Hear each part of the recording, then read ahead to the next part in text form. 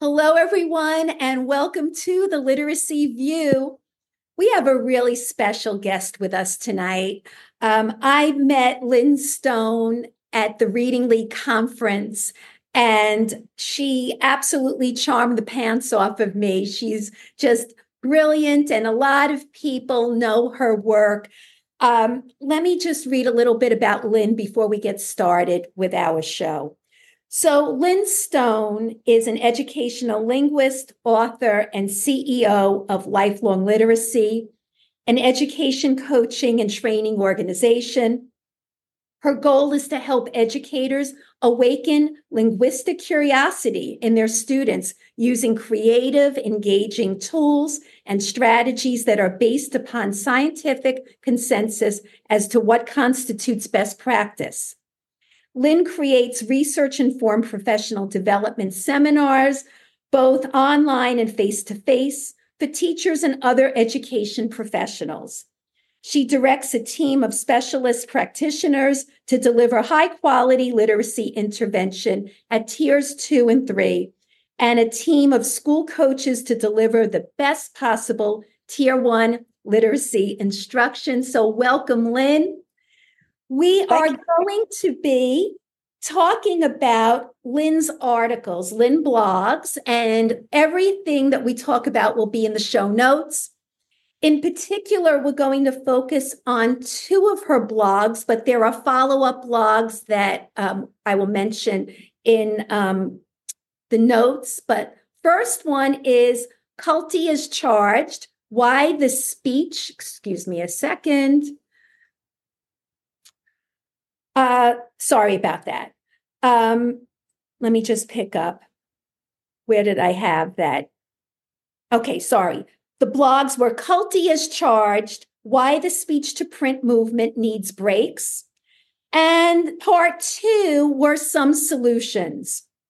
And then she has some other blogs to follow up. And the reason we're doing this episode is the blogs certainly caused a stir, but I did not see a lot of conversation. Judy and I had spoken. Judy is not familiar with the speech to print firsthand. The first time that she really learned about it was when we did an episode on the speech to print approach. And also, Judy came to a presentation that I did with a district that is using speech to print here on Long Island. And that was with the Lynbrook School District. And she came to my presentation and actually saw some of the samples of work that we were doing. So that's her experience with speech to print. Lynn wrote an article saying that from what she has seen in her own practice, that there are instructional casualties. And we want to dive right into that because Judy and I feel that the only way to really accomplish things in this space is to talk about it. And some people might not like the discussions, and other people will be nodding their heads in agreement. But that's the way it goes. We want the truth. We want to really dive in and have that conversation. So, Lynn, I pulled out a couple of quotes from your article, and I want to start there. All right. Okay. And then I want you to comment on it because this is something that Judy and I have been talking about. And this is not even really a speech to print thing. This is really about what we're seeing in the literacy space right now. So I want to start there. It says, I'm not saying you're in a cult. And this is referring to people who follow this speech to print approach, and they talk about it as if this was the answer to all of their literacy issues for their children, for their students. And we'll get into that. But it says, I'm not saying you're in a cult, but if you call yourself a brand name practitioner, school, trainer, there's a bit of a problem. And that problem occurs when your method is touted as the method to end all methods.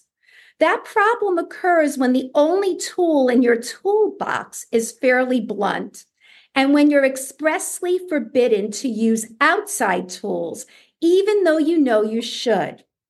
The other part of this was, it continues, and you said, they identify so closely with the brand that they become blind to its flaws and instead turn in on themselves when the flaws become apparent. So those are really strong words, Lynn. And I have to say, I agree with you. And people know that I believe in a speech to print approach. I believe that it can work very well. But I also believe that what you just said is very true. Could you talk a little bit about this? Yeah, and I want to make the distinction between the approach and the movement. So if you look at the title of the blog piece, it is the movement that needs breaks. I have no problem with an approach that systematically tells children the relationship between graphemes and phonemes. In fact, I have a problem if you don't do that, right? That's a huge problem. It's not just my problem, it's everybody's problem, right? So let's make the distinction. We've got the movement and the approach. And everything that you've said and everything that Jan said in the last episode was about the approach. Every positive thing was about the approach. And I agree wholeheartedly. If you tell them these correspondences and you have a system, you are going to get much further than if you don't. And that's what the research tells us. But it's the movement that concerns me. And I've talked about other movements and I've talked about other approaches. So if you actually contrast what I've said in my blogs about actual approaches, like, the blog piece about reading recovery, the first time I witnessed bad teaching, that's the approach I'm hammering there, right? Not just the movement, the approach. It's a terrible approach, right? So is that distinction clear to start with? Well, yes, starting with the movement certainly is. So it's... Yeah. Go ahead. So it's the movement that concerns me, as other movements concern me. That's not to say there aren't cults in all sorts of approaches and movement. There are. In fact, education is kind of, I don't know, prone to this. So it does definitely take, I think, voices like mine to say, hey, put the brakes on. Put the brakes on. We need to actually step back and look, not be blinded by this faith. Not you, Faith, but faith, faith in one thing that you've been told. And there are lots and lots of reasons why people will cling to that first thing or that first thing that works. And speech to print is often the first thing that teachers have had, maybe after a long career, that works in ways that approaches that they were taught when they were at university don't work. So I understand why people get so attached. But I have to call out what I see. And I'm informed about that by casualties, and not just casualties that are children. Of course, they are the main and most important casualties, but also teachers. When teachers and districts and systems pour everything or pour a lot into approaches that only are necessary but not sufficient, there's a lot of disappointment and disillusionment there. And you're going to lose populations going, it's a pendulum swing. That didn't work. Let's go back to balanced literacy, right? We don't want that. No. So I want to stop you right there. So this is where I think we need to talk. So I think districts are going to get programs in. They will get programs in. But as Judy and I had said in other episodes, we spoke to Dr. Maureen Ruby. A program is not a curriculum. And so, and I know you know that, Lynn, right? Program is not a curriculum. But when districts get a program in and they adhere to this with the F-bomb fidelity. The F-bomb. And they don't have somebody from the outside in many cases. And I'm going to say about myself, just because a speech to print approach is in a district doesn't mean I, as a consultant, am not showing them the holes, the ways to work around that, using approaches just like you have, Lynn, in your work with meaningful parts and working around different types of things. I don't know if that's happening everywhere. I think sometimes a program gets a trainer from that particular program, and then it's very strict adherence without thinking beyond that. So I want to turn it over to Judy before, Lynn, you jump in. All right. So, yep. Judy, we've been talking a lot about this, and it's not about speech to print, but just about this, this worship, this idol worship stuff, and how, you know, worshiping one person or one thing or a program that people are saying now is a curriculum and using this synonymously is problematic. Could you talk a little bit about that, Judy, with, you know, some things that you and I have been discussing or just in your own situation? So thank you, Faith. So I need to be honest. I think that my journey has been so special because, like, at some point, as everybody knows, all of our listeners probably know, I was deeply invested in my reading recovery training. At that point in my life, I thought I was doing what was best for kids, and I was surrounded by brilliant, brilliant, brilliant people, but there were flawed techniques there, right? Some things were wonderful and aligned very well with the science, and some things did not. But for me, you know, for the last 7 or 8 years, I've been immersed in the structured literacy approach. Once I really thought about my experience and started to learn about how to teach kids how to decode in a structured way, it wasn't hard to let go of what I was doing before because it made sense. So I think for me, it's about logic and thinking about how can I help kids? So I'm not that attached to anything. Like if new research comes out tomorrow, that's something that I'm doing right now, even in the structured literacy approach, is not best practice. I'm very open to shifting. And I think that that's the mindset more people should have, no matter, you know, where they are on their literacy journey. I think we can't get over attached. Like everybody was attached to Lucy, right? Workshop model schools. I mean, she became like a living icon, a legend. Oh my God, you're going to TC? No, she's just a person. And there were many flaws in the program that she had developed. And, you know, right now, you know, with phonemic awareness and structured literacy, we new research came out. We had Marianne Rice and we had Marianne Rice on, right, the author of the research article, and Tiffany Peltier. We had them on, and the new research is saying, you know, turn on the lights. The kids have to see that connection between the letters and the sounds much sooner than we had originally thought. So what did I do? I went to work and I'm like, guys, these are the strands that are really important to making sure our students become readers. Blending, segmenting, seeing the phonemes and the letters in print, right? The phonics piece. So I think people in general, whether you're wherever you are in your journey, be ready to shift and be open-minded to learn.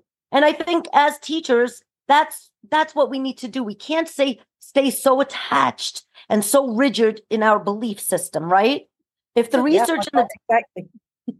So Lynn, why don't you jump in and comment? Because I know before you wanted to say something about that. What are some of your thoughts, Lynn?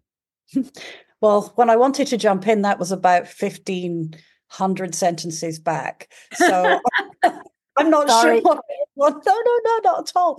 No, I love it. I'd love to listen. Yeah, so I'm not sure what that was about, Faith, but all I can do basically is not in agreement.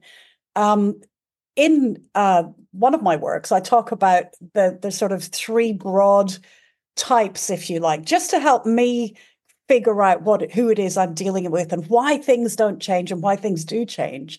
And the three types that I came up with, I don't know if you remember this, but one of them was the blissful plodder. These are people in education who, they're nice people and they've got stuff that kind of works and they just don't want to be bothered by the news stuff, but they're nice and they, everyone gets on with them and they always bring the best stuff to potluck and all that sort of thing, right? So they've got the blissful plodder.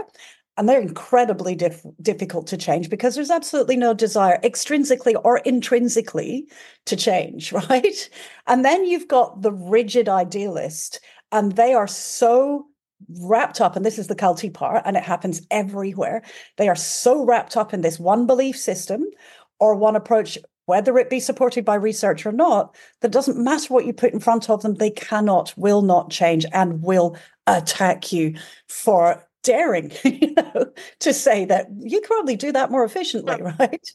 And then you've got the ones that we need to pour our energy into, and those are the lifelong learners, the people who will say, "Whoops! Oh, right. So my new understanding reflects this.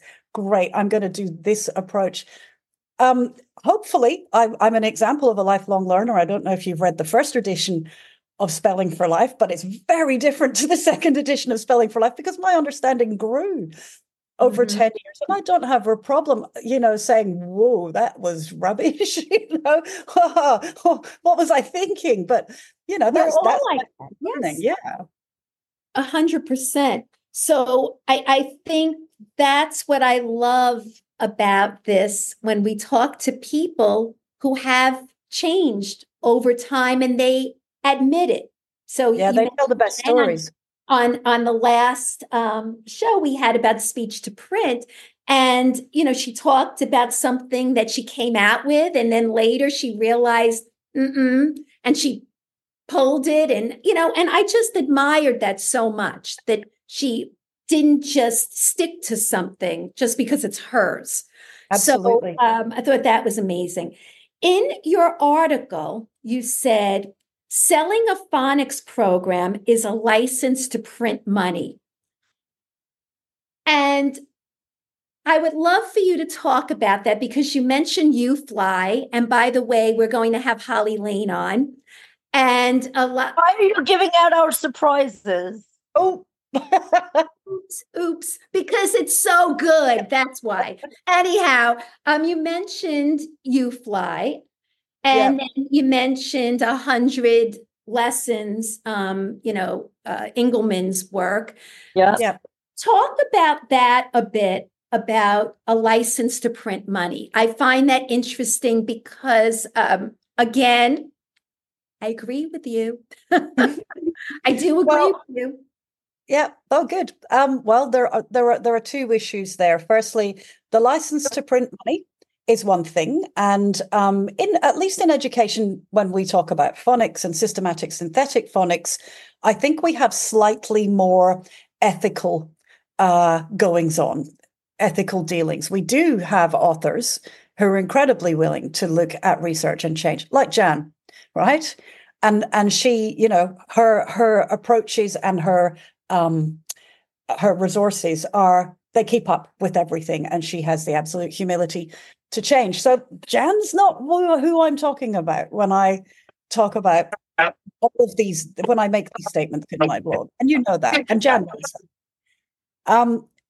The license to print money, well, here's the bit that I find tragic about phonics.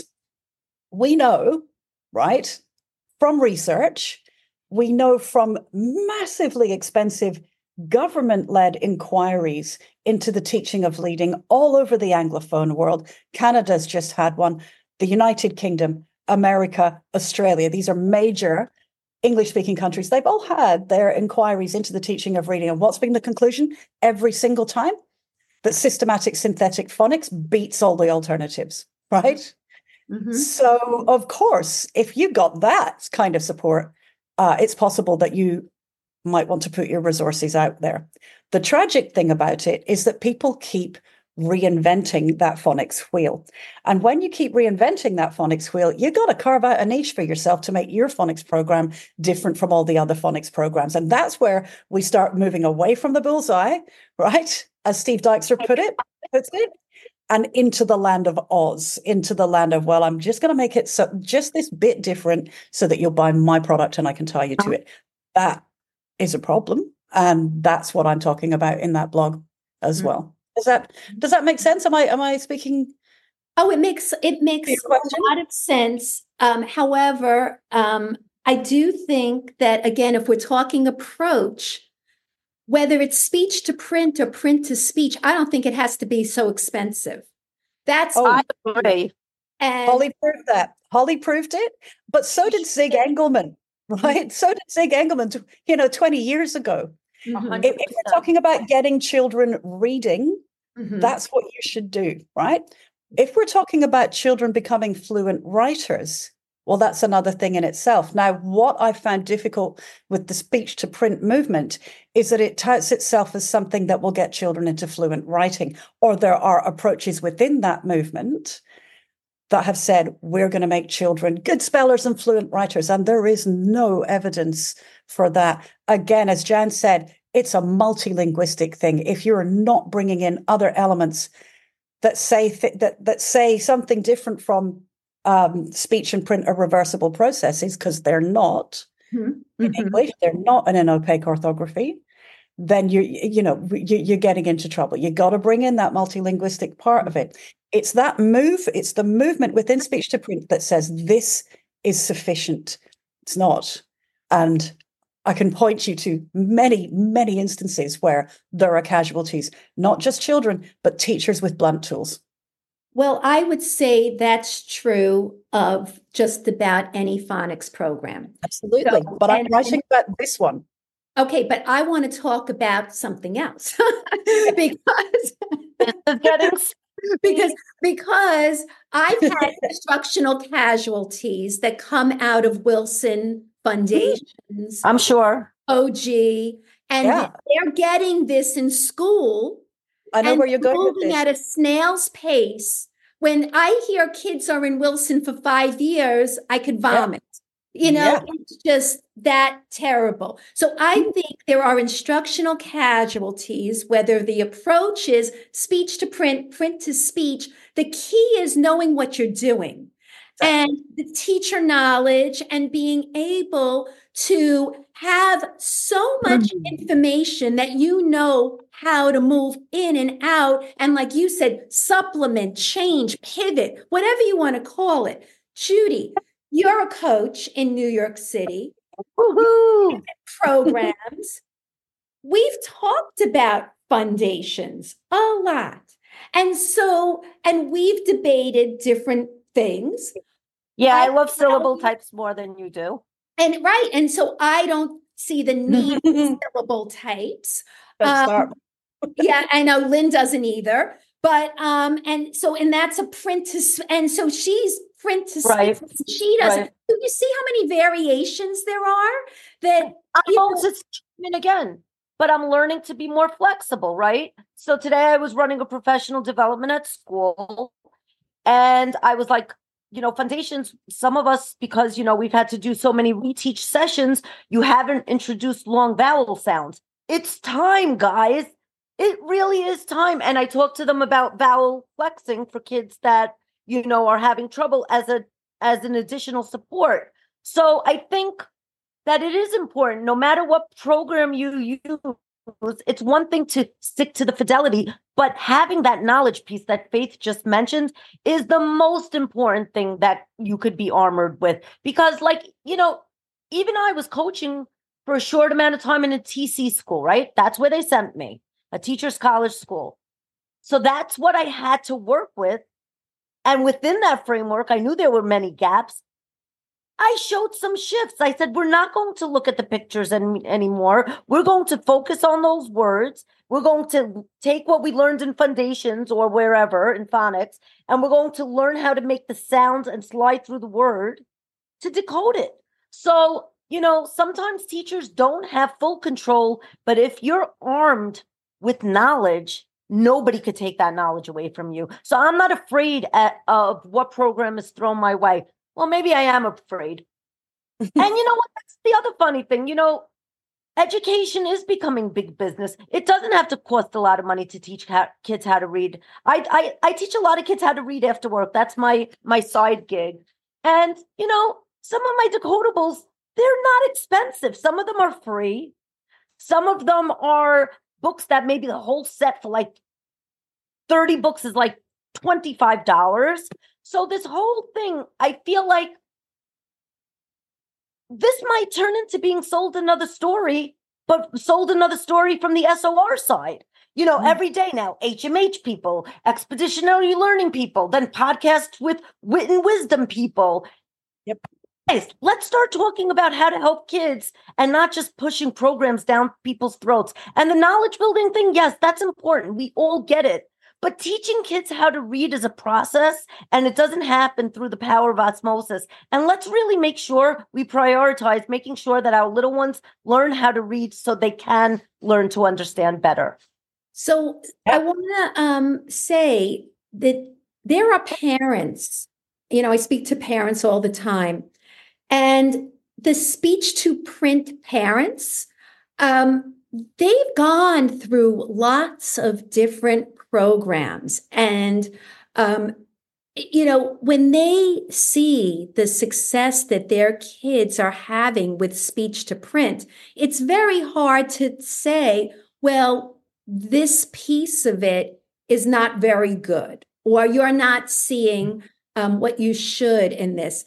They get, very defensive, and rightfully so. If I'm a parent and I've spent tons of money on something that just did not work, and in school they're getting something that doesn't work, and then something comes their way where it finally works, I have to say that I don't think that part is a problem. Would you say that's culty? Yes.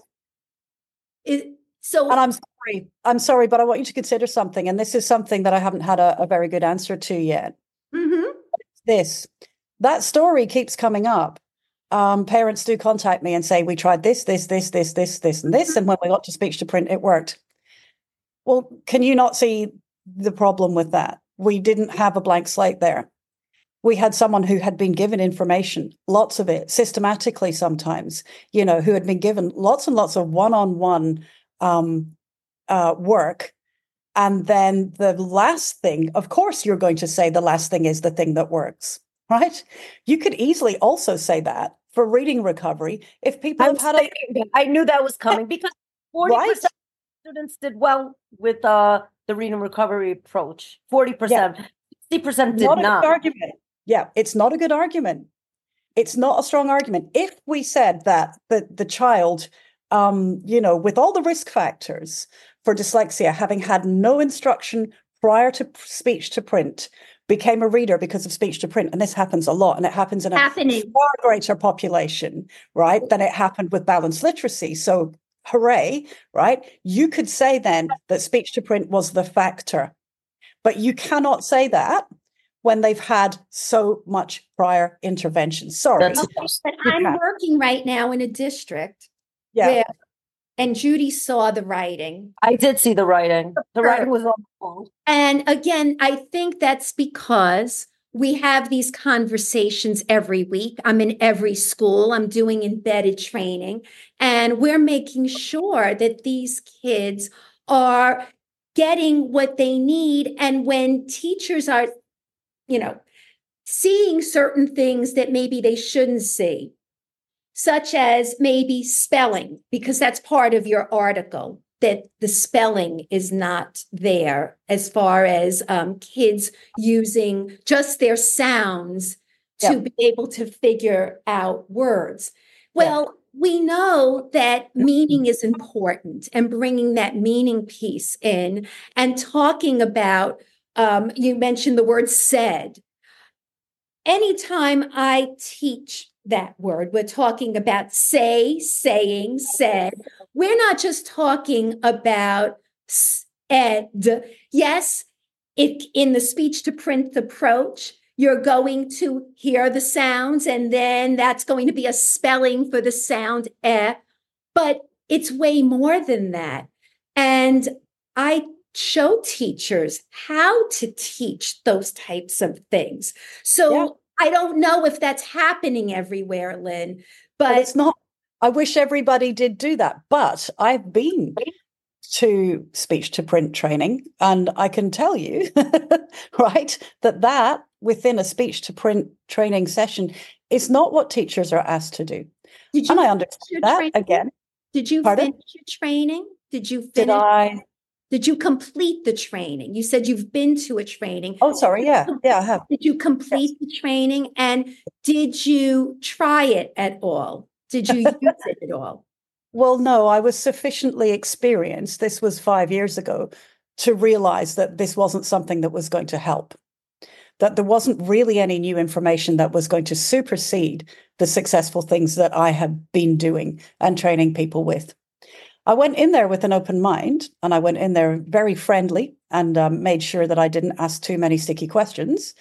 But when I started to write a review of it afterwards, I realized that I couldn't submit it or publicize it because the review wasn't favorable enough. Mm-hmm. And I didn't want to get the people that had trained me, who'd been very kind, into any sort of trouble. However, things have changed over time. There have been a few things that have led to this, and it's not just me sitting in an ivory tower. If we return to this idea of the culty part, the first indication, the first red flag I had about speech to print, and by the way, I didn't know there were two things, speech to print, print to speech.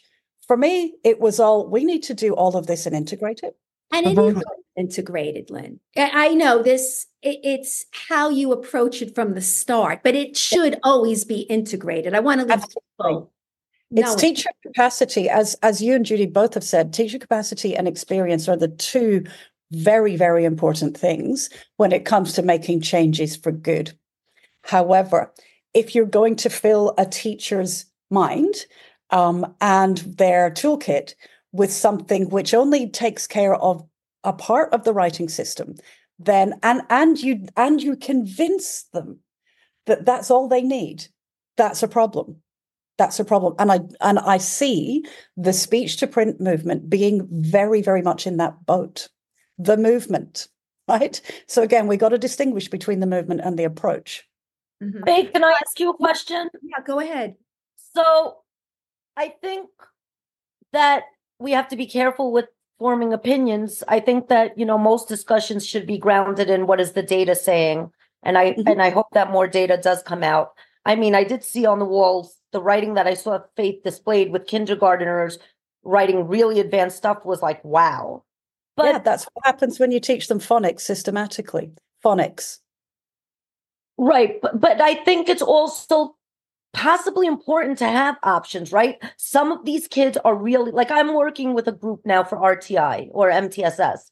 And there's one kid, I've been showing him the rules a lot. It's just not clicking.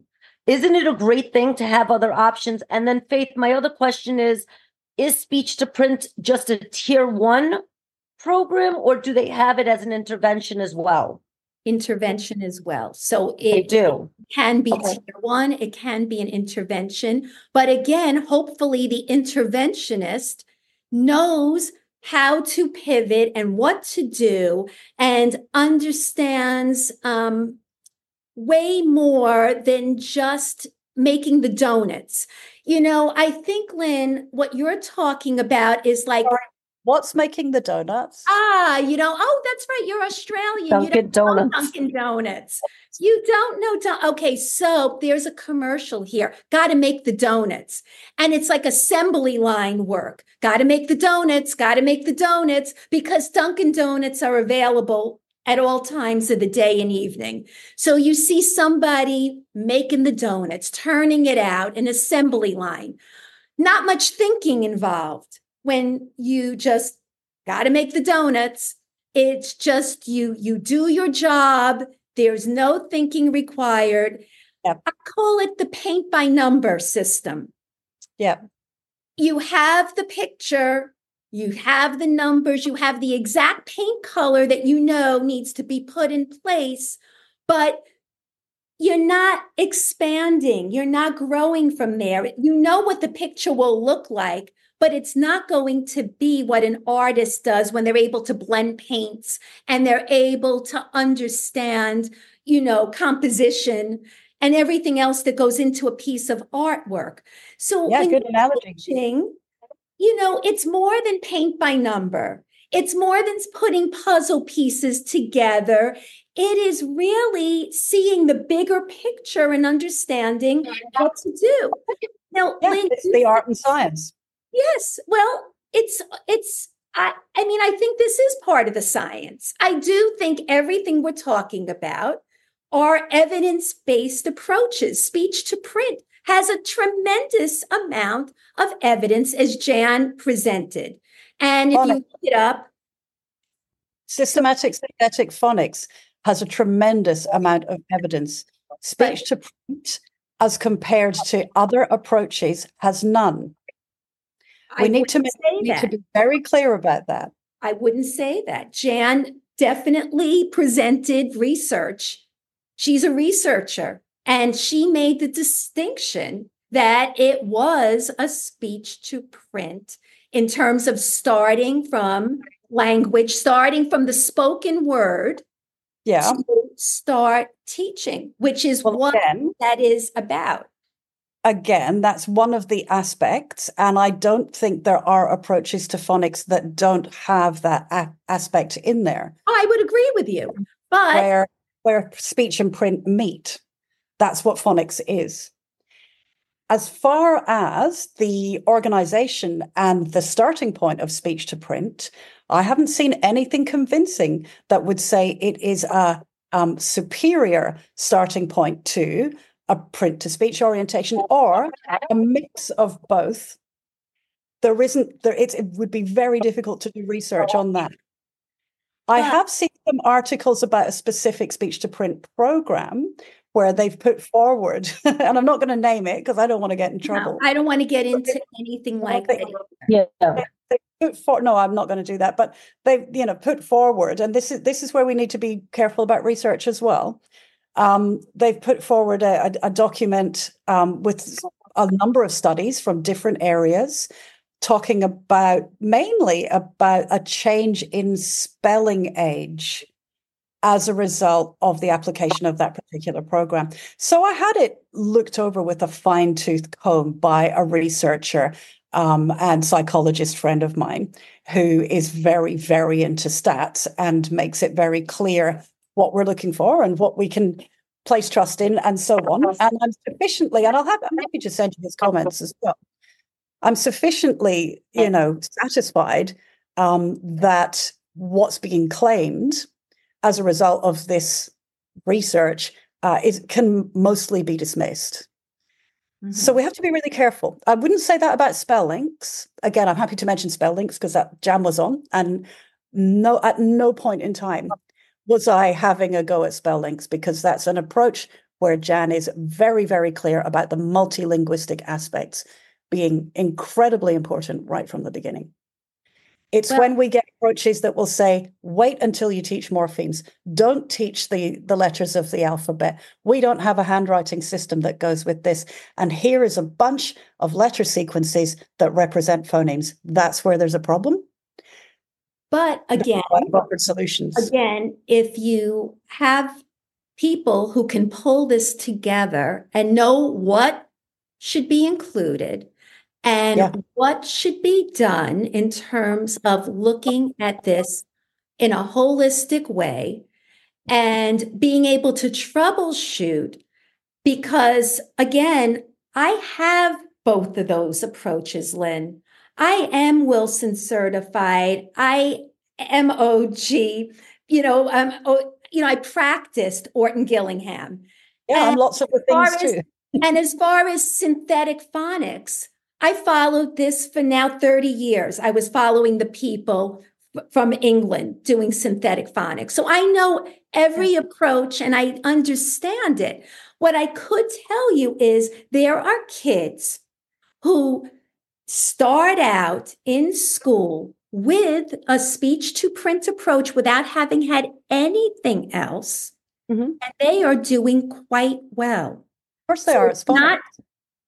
You keep saying because it's phonics, but it moves, but they are being given instruction in vocabulary, meaningful parts, everything else that goes along with a full understanding of word work.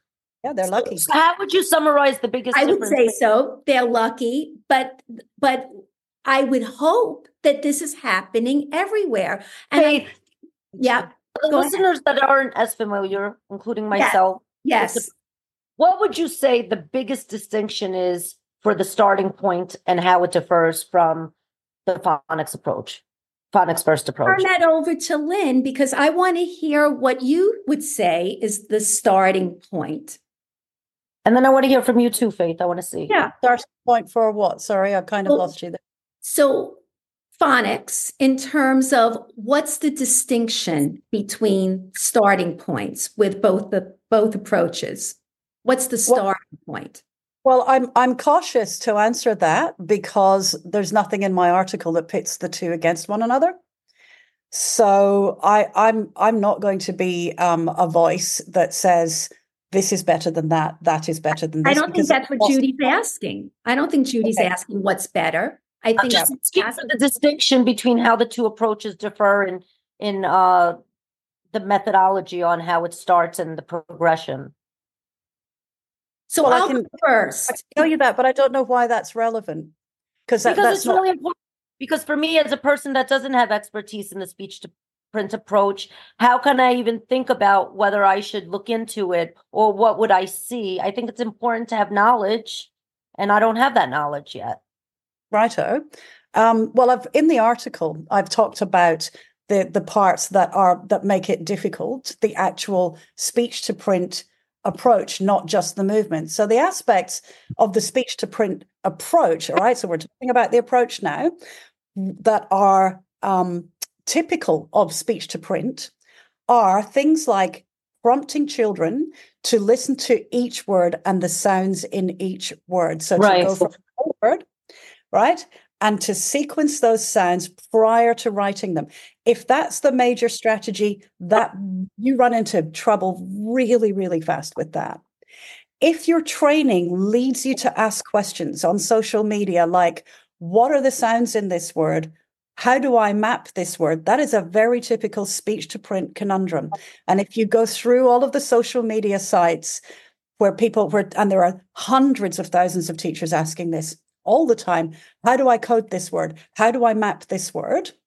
And where should I put this word on my chart of 150 to 200 spellings? What you have is speech to print. And that's where there's a problem. The other parts of it, the other parts of the approach, teaching children the correspondences between phonemes and graphemes and so on, are fine. They're fine and dandy. But when you are stuck with those questions, I posit that you could ask better questions. And it is the movement, the adherence and the rigidity within the speech to print approach that is stopping those better questions being asked. And that's a shame for teachers and it's a shame for children. So Judy, I would answer that I agree with Lynn about the rigidity of anything, that when it comes to, this worshiping of ideas, people, anything like that, that's a problem. However, I do think there's a lot of problems with what I've seen with print to speech. So namely, absolutely. I'm not like, oh, you must go to OG. Oh my goodness. There are parts of that. But the difference is the culty part of it. I'm not seeing, and this is just experience. And you ask people about lots of things that they stick to. It's culty. Yeah, no, look, I get it. But remember, this article, and I've made it very, very clear in this article that is my opinion. If you want a meticulously researched piece, read my books, because that's where I put all of the references and so on. So a blog is a blog. And that article is my opinion. And what my opinion comes from is my personal experience. So let's put that right out there. I'm not pretending that this is some kind of like fully researched article. However, I get my opinion from something that is fairly important in my world, and that is the casualties that I'm seeing. So I've gone for this particular subject. The other thing, by the way, and I think we should put this out here as well, that has driven my opinion is things like being followed around at conferences, right, by people who have said, in your book, you didn't mention Diane McGuinness, and I'm, okay, or you didn't mention this. You mean this book right here? Yeah, that changed my life. This book. Yeah, right. I've had lots of life-changing. What we can do about it changed my life. Yeah, I've had lots of life-changing books. I don't follow people around at conferences bashing the head with it, right? So culty what? Second culty thing, right, is that I have real instances of people, again, on social media, parents in my local area going, does anyone know a tutor in the local area? And on the Facebook page for a particular program again, and the author of that program, somebody saying, oh, yeah, Lynn Stone runs a practice there. And the author of that program saying, not recommended, doesn't follow our program. So this is a child looking for help, right? And they're actively turned away from something that could help them to God knows what. I don't know where that kid went. That's not interesting. Okay. So, Lynn, I'm going to answer what Judy was asking about the differences. So I can tell you, Judy, that the difference, as Lynn said, would be starting with the spoken word. And the thought is that that's what kids do naturally. They learn how to speak. First language, right? And so you're leveraging that already established lexicon. Exactly. And from there, rather than start with, this is the letter, this is the sound, and then read the word, you're starting with the word that you already know, cat, right? Listening for segmentation of sounds in that word and being able to then match those letters to the sounds. Now, as Lynn was saying, when there's a one-to-one correspondence, there's really no argument. And that's what I'm getting from Lynn.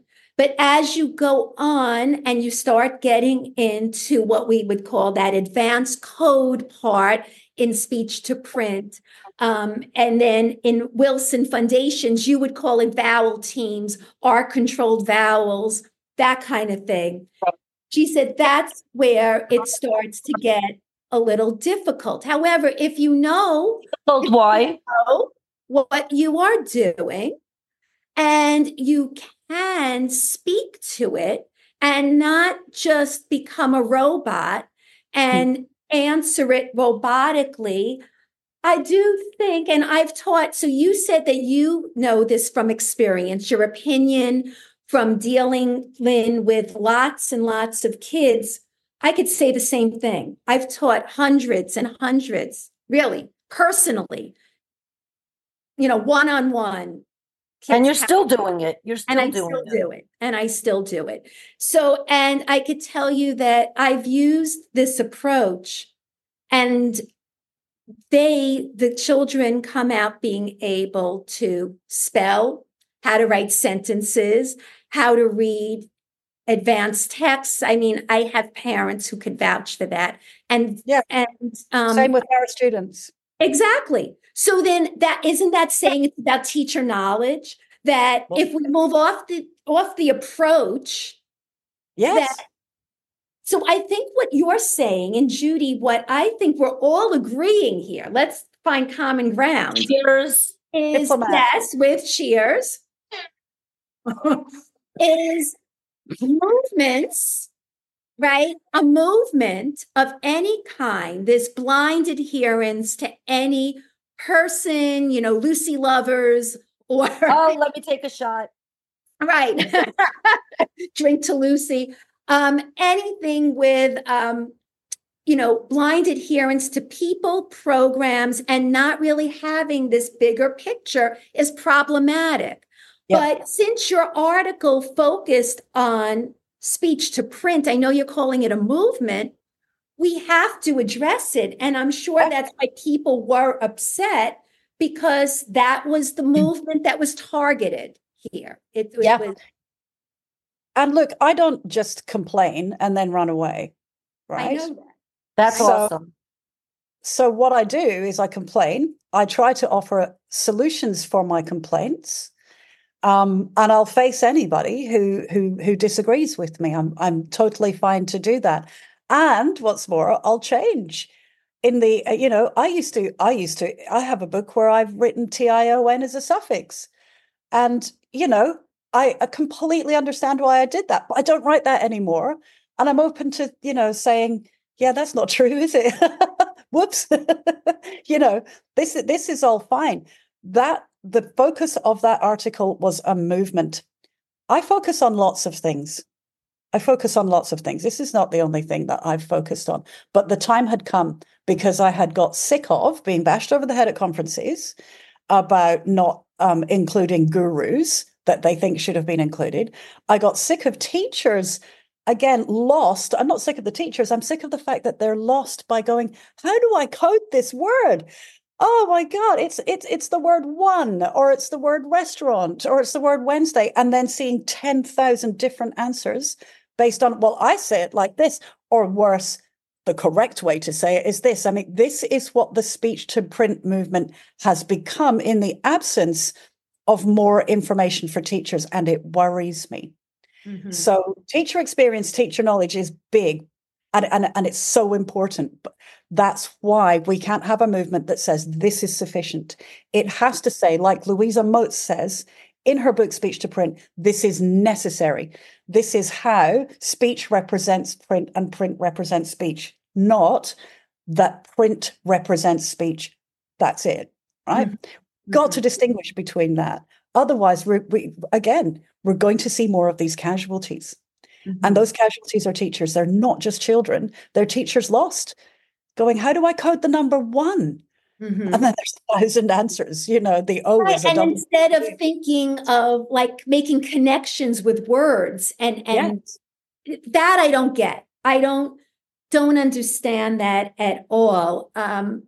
Like one, once only, like, why wouldn't we teach those types of things? Because we didn't know, because we were sold a story that's saying that speech and print are reversible processes. We were sold that story, and therefore everything, if all you have is a hammer, right, which is a speech to print only approach, then everything looks like a nail.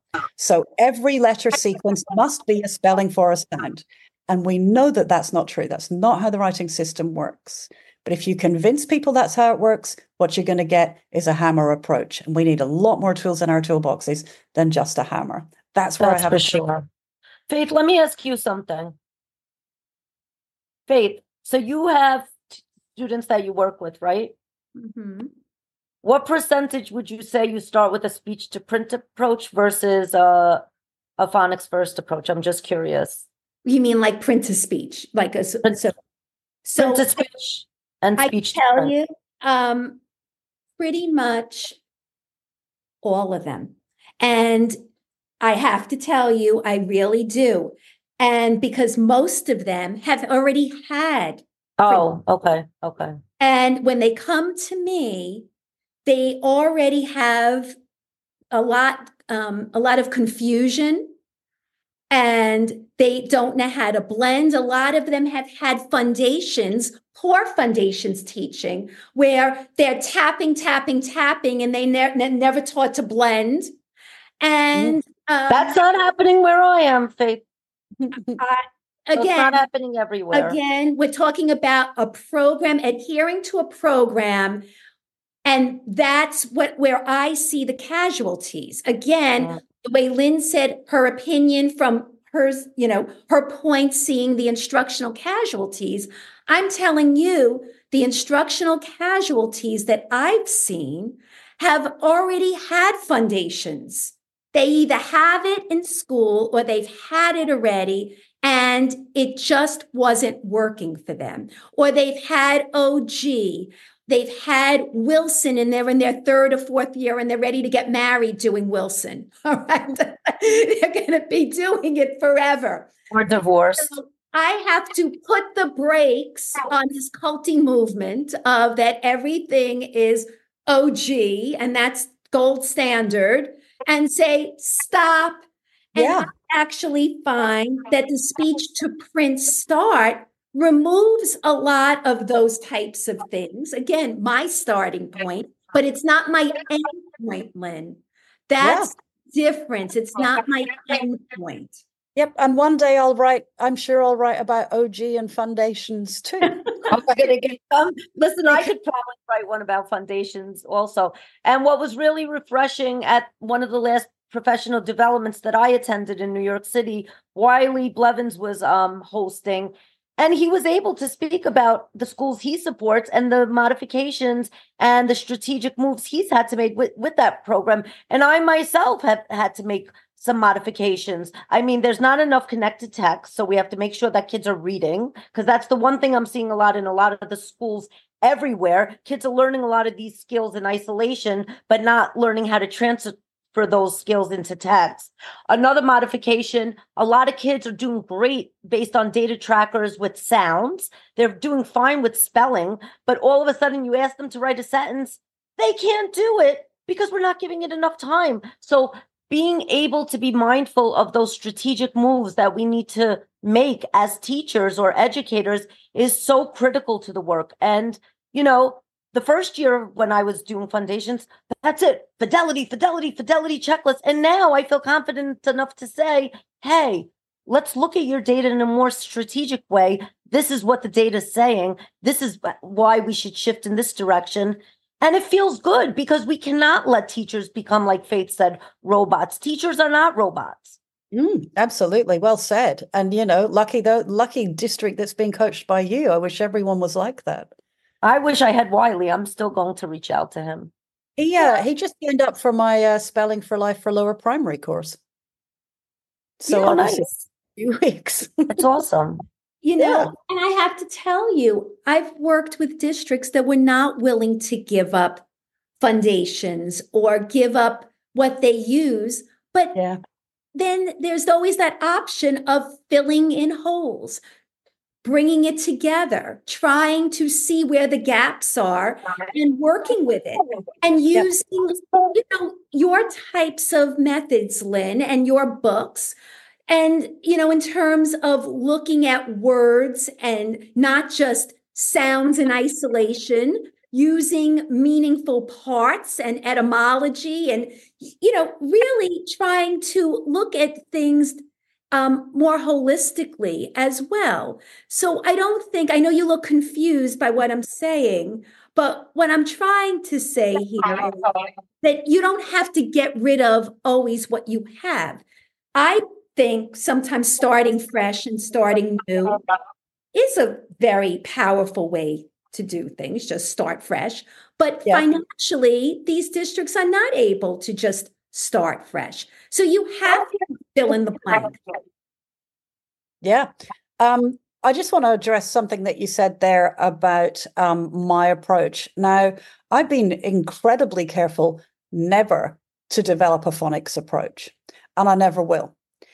There are plenty of phonics programs, whether it's speech to print, print to speech, a mixture of both, right? I wasn't saying that yours was phonics. I will never put a phonics program on the market because that's done. We've done it. We don't need to reinvent the wheel. My job, as I see it, because I, study words and that's what I'm qualified to do, and I work with children, and that's what I have experience doing. My job, as I see it, is to say, can we refine our approaches to be more effective and more efficient for the segment of the population that is currently learning the least? And right now, what that brings me to say is the speech to print movement is guilty of the rigidity that is getting a bad deal for those children. So are you saying, when you say the rigidity of the movement? Yep. Is it the followers of speech to print? Because I believe wholeheartedly in the approach, and yet I don't feel like I'm part of any movement. Yeah. No, and I don't feel that you are, Faith, at all. I'm talking about the ones who follow me around at conferences berating me for not including their gurus. I'm talking about the ones who turn people away from my practice because I don't follow a brand.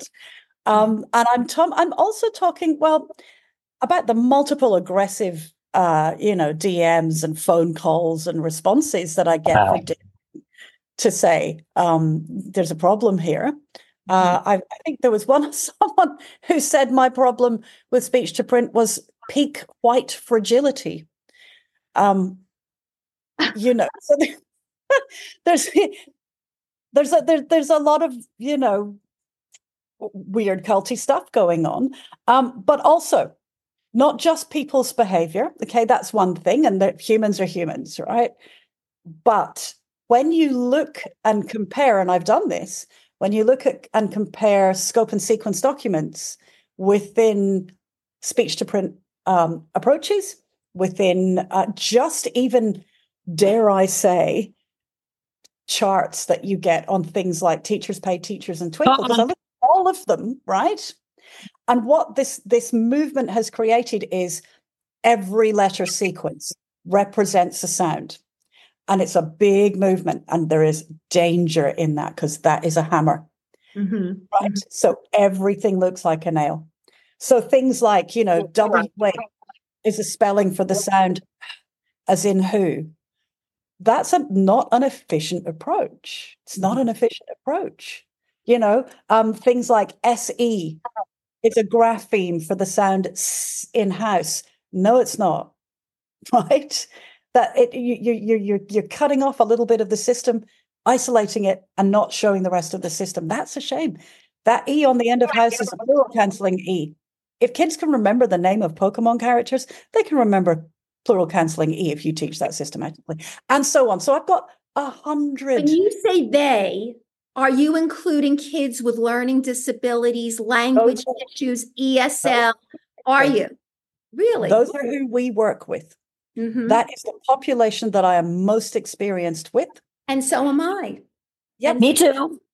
But Faith, by your own admission, you're plugging gaps in in previous knowledge that children have acquired, and you are using things, not just saying this is a great big bunch of code you have to remember. You're using all of the knowledge and learning that you've had over the years to do with etymology, to do with orthographic experiences, to do with morphology. You know all that stuff, and you know exactly. So Lynn, is what you're saying that not everybody has all of that knowledge that Faith has, and that's where the danger could lie. And they're being told that the knowledge that they do have with sound, they're being told that that's sufficient, and that's a problem. Okay, so that's an interesting point, right, Faith? It's necessary, but it's not sufficient. Yeah. And I would agree. It's not sufficient. Yeah. It's not sufficient. But then again, I do think that, again, I'm not going to name any programs, but there are different trainings that get into some of this type of work that you are talking about. So you might have taken one course, but there are other courses where they do get into this. And again, I don't want to get into program names or anything like that, but some of the things that you are talking about for those people can be covered as well. Sure. Then it ceases to be speech to print, and it becomes a much wider ranging and more efficient approach. Okay, so then we're talking about terminology, and we're talking about, getting into those types of things. You're saying that that's not speech to print anymore. Is that?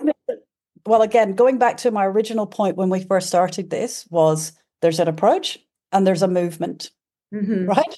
And there's plenty of evidence for the approach being a subset of an approach that has mountains of research evidence, and that's systematic synthetic phonics.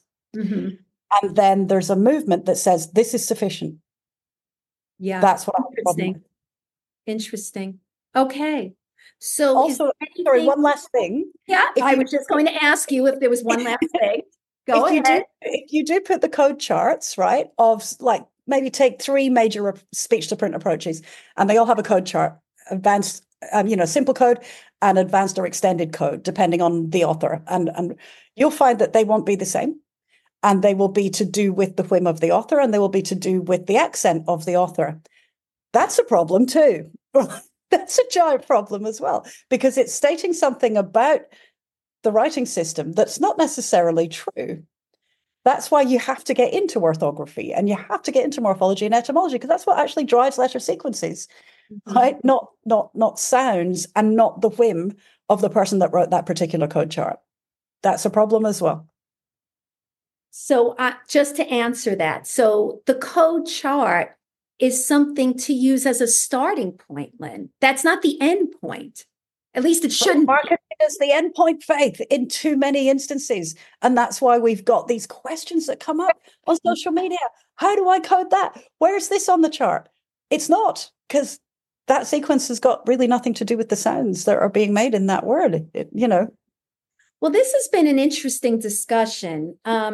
And I love that, Judy was asking questions about this from a point of view that, she has not used this program, but she does know that teacher knowledge is important regardless of the program. And I think that's what we could walk away with. Judy, what are your thoughts on that in terms of, where we leave people off at this point? So I think my biggest takeaway is I definitely want to know more about the approach. I said that in the last episode about speech to print, and I definitely want to see it in action. Hearing it in a discussion is not the same as being in a classroom, seeing a lesson. So I definitely am open-minded to learning more about it. Now, does it mean I'm not going to love the phonics first approach more, which I probably will? But this is fine. You mean print to speech? Right. Print to speech approach. I'm probably still going to, that's what I'm more comfortable with. That's what I'm having a lot of success with my team with. But there are always students that whatever you're doing, whether it be in tier 1, tier 2, tier 3, that's not working. It would be great to fill my toolbox with additional learning. So that's my takeaway. Lynn, is there anything you want to add that we didn't ask you or talk about? No, I think we've covered quite a lot, Faith. I just wanted to say thank you to you and Judy for taking the time. Yeah. Well, thank you. Thank you for joining us. And I do think this was an important discussion because I think you really did hit on something, Lynn, as far as movements. And we might have some disagreements about the approach and the benefits of the approach. But I think we could agree that one, I don't think any program needs to be so expensive. I think all of us here could probably teach a kid with a piece of chalk and a chalkboard. Right. People do all over the world. Yeah. And I've been doing that for, 35 years, like really teaching kids with, a dry erase marker and a board or a piece of chalk and a chalkboard. So I don't think programs have to be so expensive. I also think that as far as this worship goes, this idol worship, whether it's a person or a program or this adherence, there were people, Lynn, that were upset when I even put up your articles and wanted to talk about it and contacted me that they wouldn't put it in their Facebook group. They wouldn't put it anywhere. And I'm like, why wouldn't we talk about it? Don't you find that kind of silencing culty as well? I find that really culty. Yes. And that's how our podcast is different. The other podcast that I listen to, everybody just has a guest on and they say, yes, yes, yes. We're different. We like to have those hard conversations. We like to dig deeper. We're truth seekers here. And, not everybody's view is going to be the same. And that's what makes the literacy view a little bit different. You're definitely different. And I mean that in the best way possible. Thank you. Thank you. Thank you, Lynn. And I appreciate your time. And we'll talk soon. This was great. All right. Thank you. Thanks Follow again. us on Facebook, The Literacy View. Join our group. It's growing by the minute. Follow us on Instagram, The Literacy View. Follow us also at Boxner Judy on Twitter. Follow Faith at High Five Literacy. And coming soon is our website. Stay tuned. It's coming in early March, and we can't wait to launch it. And also, please, please, please write us a good review on Apple Podcasts or wherever you subscribe to our YouTube channel, which is The Literacy View, and follow us, everybody, everywhere, and keep sharing. We're getting a lot more love, and we appreciate it. Thank you. Thanks so much. All right. Here we Good night.